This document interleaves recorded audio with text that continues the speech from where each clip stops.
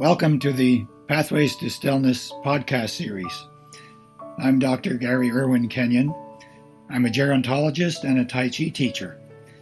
I decided to create this series after receiving many heartfelt responses to my book, Pathways to Stillness, Reflect, Release, Renew, which is available on Amazon, Indigo, and Friesen Press, and in audiobook form from Audible and iTunes. You're also invited to check out my website, which is pathwaystostillness.org. As with my book, this podcast invites you to a conversation about how it's possible to discover your own pathways to meaning, peace, and stillness, even during these times of heightened anxiety, confusion, and rapid change. We are helped on our own journey to stillness by listening to the wisdom in each other's stories. Chapter 6 in my book is titled Finding Your Way, and that gives you guidelines as well as examples of others who have discovered meaning and stillness in their lives. Previous guests have included Thomas Moore, who among other things wrote Care of the Soul, and Dr. Bill Randall, co-founder of Narrative Gerontology. In this series, I'm in conversation with Dr. Bill Cook. Dr. Cook is a longtime friend, colleague, and kindred spirit. Bill wears several hats as a clinician, bioethicist, and director of the Iris Center, where, among other things, he teaches a course on mindfulness and conscious living. Bill has worked with and trained with such well-known teachers as Jon Kabat-Zinn and Jack Kornfield. His course has been a life changer for me. I've taken the course twice, and it's been very, very significant in my life. And I know for many others here in Atlantic Canada and elsewhere. We're extremely fortunate to have his medical practice at the Iris Center supported by our healthcare system. You can find out more about the Iris Center, IRIS like the flower, at www.iriscenter.ca. In this episode, I explore with Bill the evolution of the Iris Center, the benefits of mindfulness practice, and his vision of a softer future. From there, if you would like to talk a little bit about the evolution of the Iris Center and maybe Sure. Wendy's involvement, and if you have anything else you would like to address, please just interrupt me and let me know. Right. Well, just to sort of continue a little bit of the narrative around my own connection and working with myself, when I made the shift from the plastic surgery practice to the mind-body medicine practice, that happened prior to my knowing anything about Jon Kabat-Zinn and full catastrophe living and mindfulness in that set, if you'd like. And I organized that mind-body medicine practice based on the training that I had done with Herbert Benson at Harvard, but also out of my yoga knowledge and my yoga training. So the first 3 or 4 years of that mind-body medicine practice, before I had sort of learned about the mindfulness and done the MBSR course, it was really a yoga-based undertaking. And as I learned about the MBSR and understood the mindfulness and attention and awareness and those sorts of things at a deeper level through that work, I integrated all of that into the program that I had already generated. And right from the very beginning, I called the program that we were sharing mindfulness and conscious living. So we've had that name or that terminology for the program that we share. It's an 8-week training, 3 hours each session that also incorporates some cognitive behavior work. Initially, I just did that out of rented space. I didn't have an office for it. But again, here's an interesting development from the universe, if you'd like. I live on the river, not too far from where our center is. And since I was a youngster, I've loved canoeing. So I spend quite a bit of time when I can in the canoeing season out on the Wollastock River, the St. John River, paddling around. And this one day I was downriver and paddling back upriver on the north side of the river where we live. And I saw this chap with a truck down near the water where there's a bit of a ramp coming into the river. So I pulled up and just got out and had a chat with them. And well, that property is now where our Irish Center is. As it turned out, this 29 acres that this chap had been a dairy farm for several generations. And they had stopped dairy farming there years back. And he had been topsoiling. All of this land is what we call interval land. It floods in the spring. So there's lots of fresh alluvial soil being laid down every spring when the floodwaters come, or the freshettes come. And for a number of years, a couple of decades or more, this chap had been taking topsoil off the land. And it had come down to a lot of clay, so there were lots of little pools of water that were hanging there. And eventually, he put it up for sale, and Wendy and I were able to purchase the property. And right from the very beginning, when I met him in around 2000, there was this image or vision of, oh, this would be a great place to have a healing center, a great place for people to come and connect with nature and those sorts of things. And since we've purchased the property, we built a building for the practice, medical practice, to be housed in. And we've done a lot of work on creating some walking trails, as you pointed out at the very beginning. But most of the work has been done by the beaver. There's a natural artesian spring in this community that creates a wetlands and a stream that flows down into a larger stream called the Nashwaak Stream that flows into the St. John River. And we just let the beaver do what they want to do, and there's dams here and there, and water backs up. So there's a wonderful wetlands that the beaver have created. And we've been able to support that by working on the trails, keeping the trails open, putting signage up, making it only for walking, not for anything that's going to tear it up. And ultimately, we've put it in an outside greenhouse where we have a studio inside the greenhouse for this spring, summer, and fall practice. And we've created a 65-foot labyrinth for walking practice and meditation. So we're really, really happy with this property. And the interesting thing about it, we discovered several years later, when we were approached by our First Nations community about using the property for a ceremony. And the ceremony was called the Wabanaki Convergence Ceremony. And the convergence refers to the fact that the St. John River, the Wollastock River, is tidal.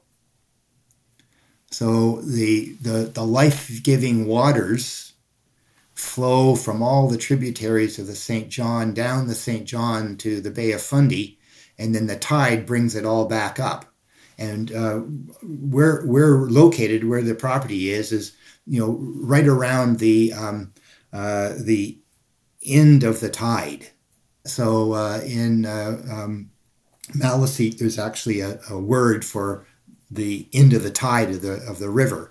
So they wanted to hold their ceremony at the end of the tide. So it's a water ceremony, offering gratitude for the water that brings life to everything. So we didn't have any knowledge of any of that when we purchased the center and the property and developed the work. But we're very, very very, very humbled by it all, and it feels really an important connection for us. Yeah, it completes a circle, really, of it sacred space, and yeah. I'm aware that the course that you teach, and I know there are other activities at the Iris Center that I don't know when you sleep actually, but well, COVID's given us a break for that. Yeah. I know when I took the course, you have this wonderful day-long meditation, which when I took it we were able to have it outside in that greenhouse, which was a lovely day and very, very peaceful. And then you also have every second Monday the meditation and kind of check-in session, which is really generous of you, I think, because you take the course, and then for those who are interested, you can keep up with the insight and the inspiration and the enthusiasm through that every second week check-in. Yeah. So we call that the maintenance program. So we offer that opportunity for people. Aside from the medical practice with the mindfulness and conscious living program and the maintenance program, we up until the time of COVID, there were regular yoga classes being done. Wendy and I both teach yoga, and we had a couple of other yoga teachers that were here. There was a prenatal class that was being done fairly regularly.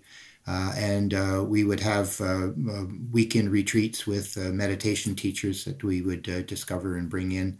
And Wendy herself is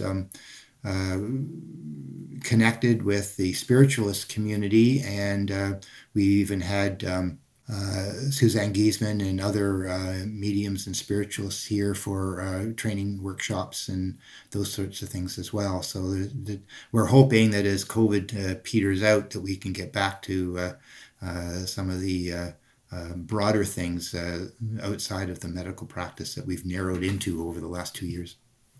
Yeah, Wendy, from what I see, plays quite a significant role in the center, in the course, and I mean that particular course, but also her other activities there. You make a wonderful pair couple. Thank you. Yeah, well, I think we do complement each other. I would agree.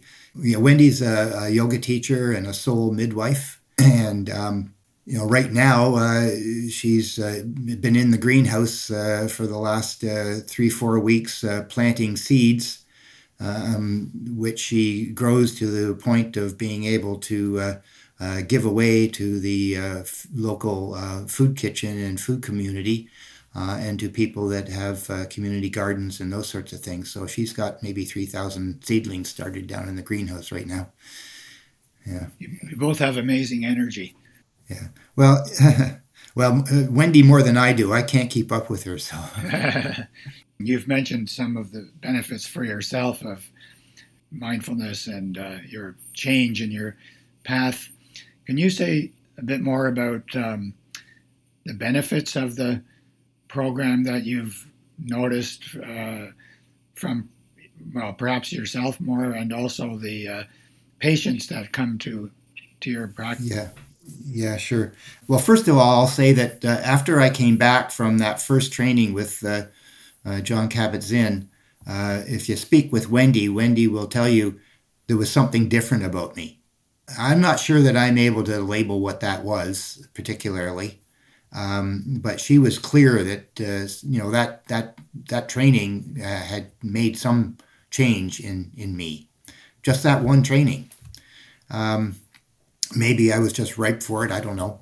And the interesting thing is that, for many people, as they go through the 8-week training here with us, it's nice to see changes in them as well. As I reflect back on it, one of the things that I do think changed for me was that in my early years as a scientist and as a medical scientist and a surgeon, I had a pretty black and white view of things. Another way of saying that was I was pretty judgmental. I had lots of opinions. And my perspective was narrowed by those judgments and opinions. That began to change for me when I started my bioethics training. And when I started to study some philosophy, it became clear as I did that work that things aren't so black and white, that there are, for the most part, lots of shades of gray. And I think maybe what happened in that very first training with Jon Kabat-Zinn is that intellectual understanding that there are shades of gray and things aren't black and white, and that judgment is a narrowing of one's perspective, that I think went from my head to my heart. So it became evident in the way I lived, not so much in the way I thought. And as a consequence of that, I think I became more patient and less reactive. I think I became more understanding of myself and others and more compassionate for myself and others. And interestingly, those are the same sorts of things that people comment on when they've been through the program as sort of changes that they might see within themselves, some version of that. Incidentally, I don't know whether you know, but I'm actually now in the process of researching this with one of your colleagues at St. Thomas University, where we're taking a deeper look, a deeper dive, if you'd like, into what's people's experience when they go through this type of training.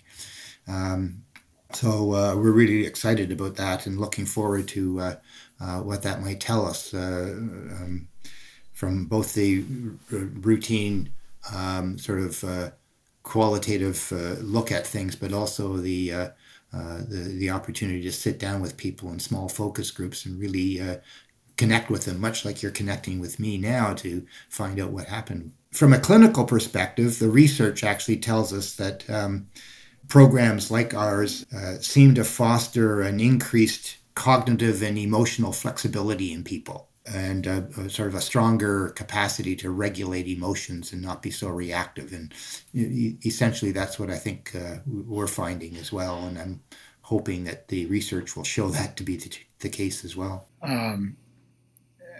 As with the program with Jon Kabat-Zinn, I think people come to you with various conditions that the regular medical system doesn't seem to accommodate too well, like, and I'm speaking partly out of personal experience, but with anxiety or chronic pain, PTSD, other kinds of intractable sort of conditions where people really need help and are not getting enough of it from another option. And I think that's part of the wonderful choice that you offer folks. Yeah. What's really critical, I think, and what I think the medical system understands intellectually but hasn't been able to fully accommodate yet, is that we're in essence beings, if you'd like, that have a physical domain, an energy domain, a psychological, emotional, mental, cognitive domain, and spiritual domains, and that our health and wellness is dependent on all of those domains. And our medical system has really done a good job at focusing in on sort of acute health issues and providing treatment and management for acute illnesses and injuries. But it hasn't learned how to expand its role in that holistic aspect that comes along with chronic health issues. And I think that the nice thing about mind-body lifestyle medicine is that it's really taking a look at the holistic understanding of health and wellness and looking at these other domains and providing people assistance in exploring these other domains within themselves, because they feed directly into, not indirectly, but directly into how we are. Do you agree one of the basic principles of all of this really is moving? I was thinking when you were talking about how your own changes took place, and I was thinking about this, and now what you're just saying, that a lot of it is about acceptance, letting go, giving up some control, those kinds of things that are not culturally valued as much in our culture. But would you agree that that's kind of what we need to do? We need to say, look, I don't know what to do about this. I can't do it anymore, and I can't do it alone, sort of thing. Yes, indeed. Our natural tendency, of course, is to want to manage and control everything, and to try to make the world be the way we want it to be, rather than us adapting to the way the world is. And the efforting that we put into that type of control actually is damaging in the long haul. In the very short term, it can be helpful to get us from here to there, for example. But over the long term, it does us damage, I think. Interestingly, one of the quotes from Full Catastrophe Living that I share regularly with patients and in our groups, and has been so meaningful to me.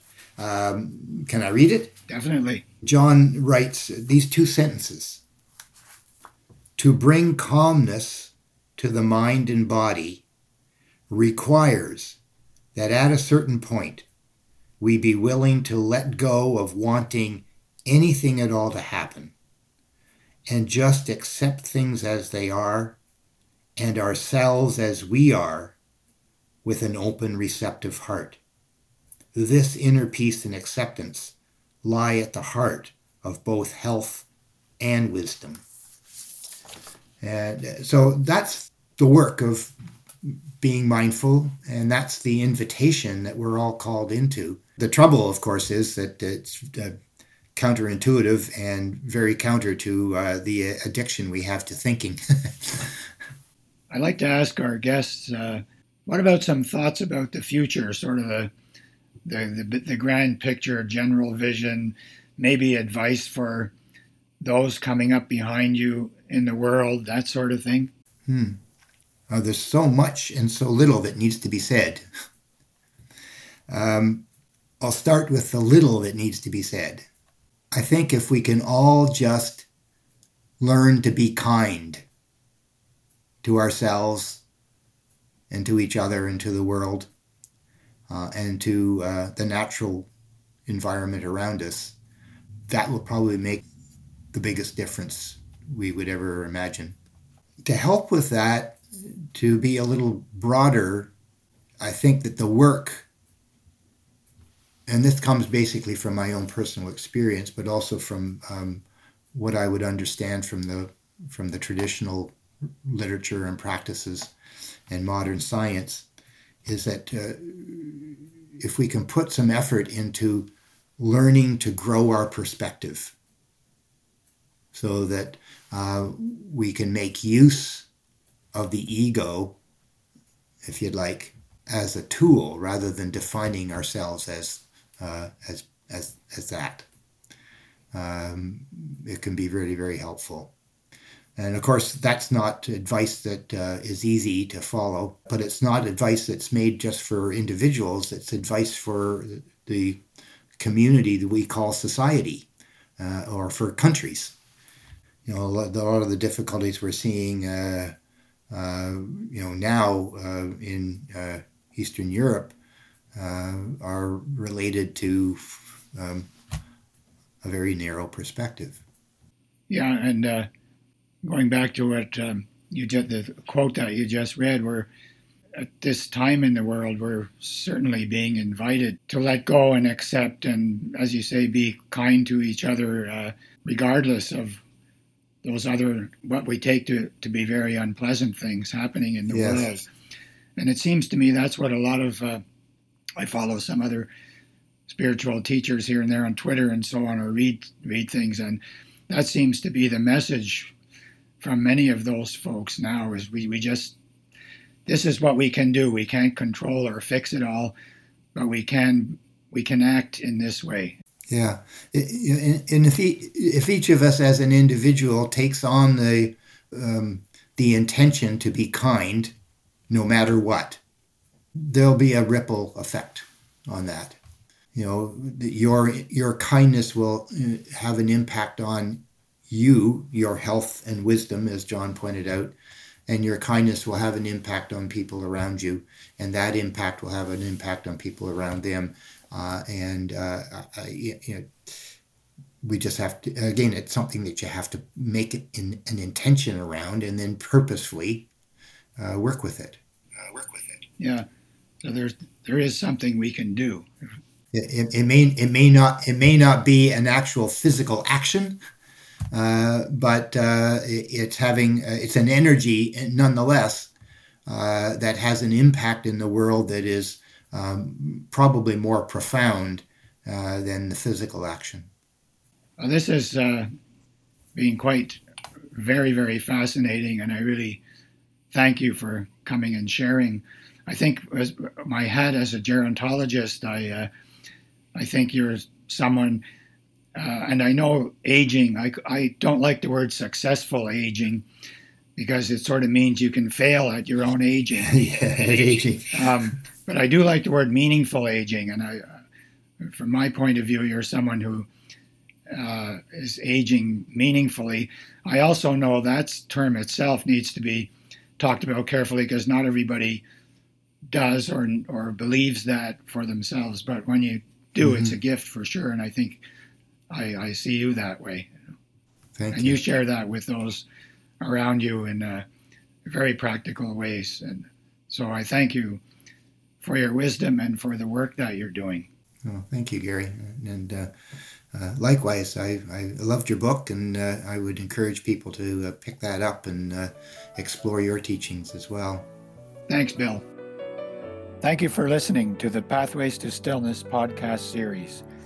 My book, Pathways to Stillness, Reflect, Release, Renew, is available on Amazon, Indigo Chapters, and Friesen Press. It is also available in audiobook form from Audible, Amazon, and iTunes.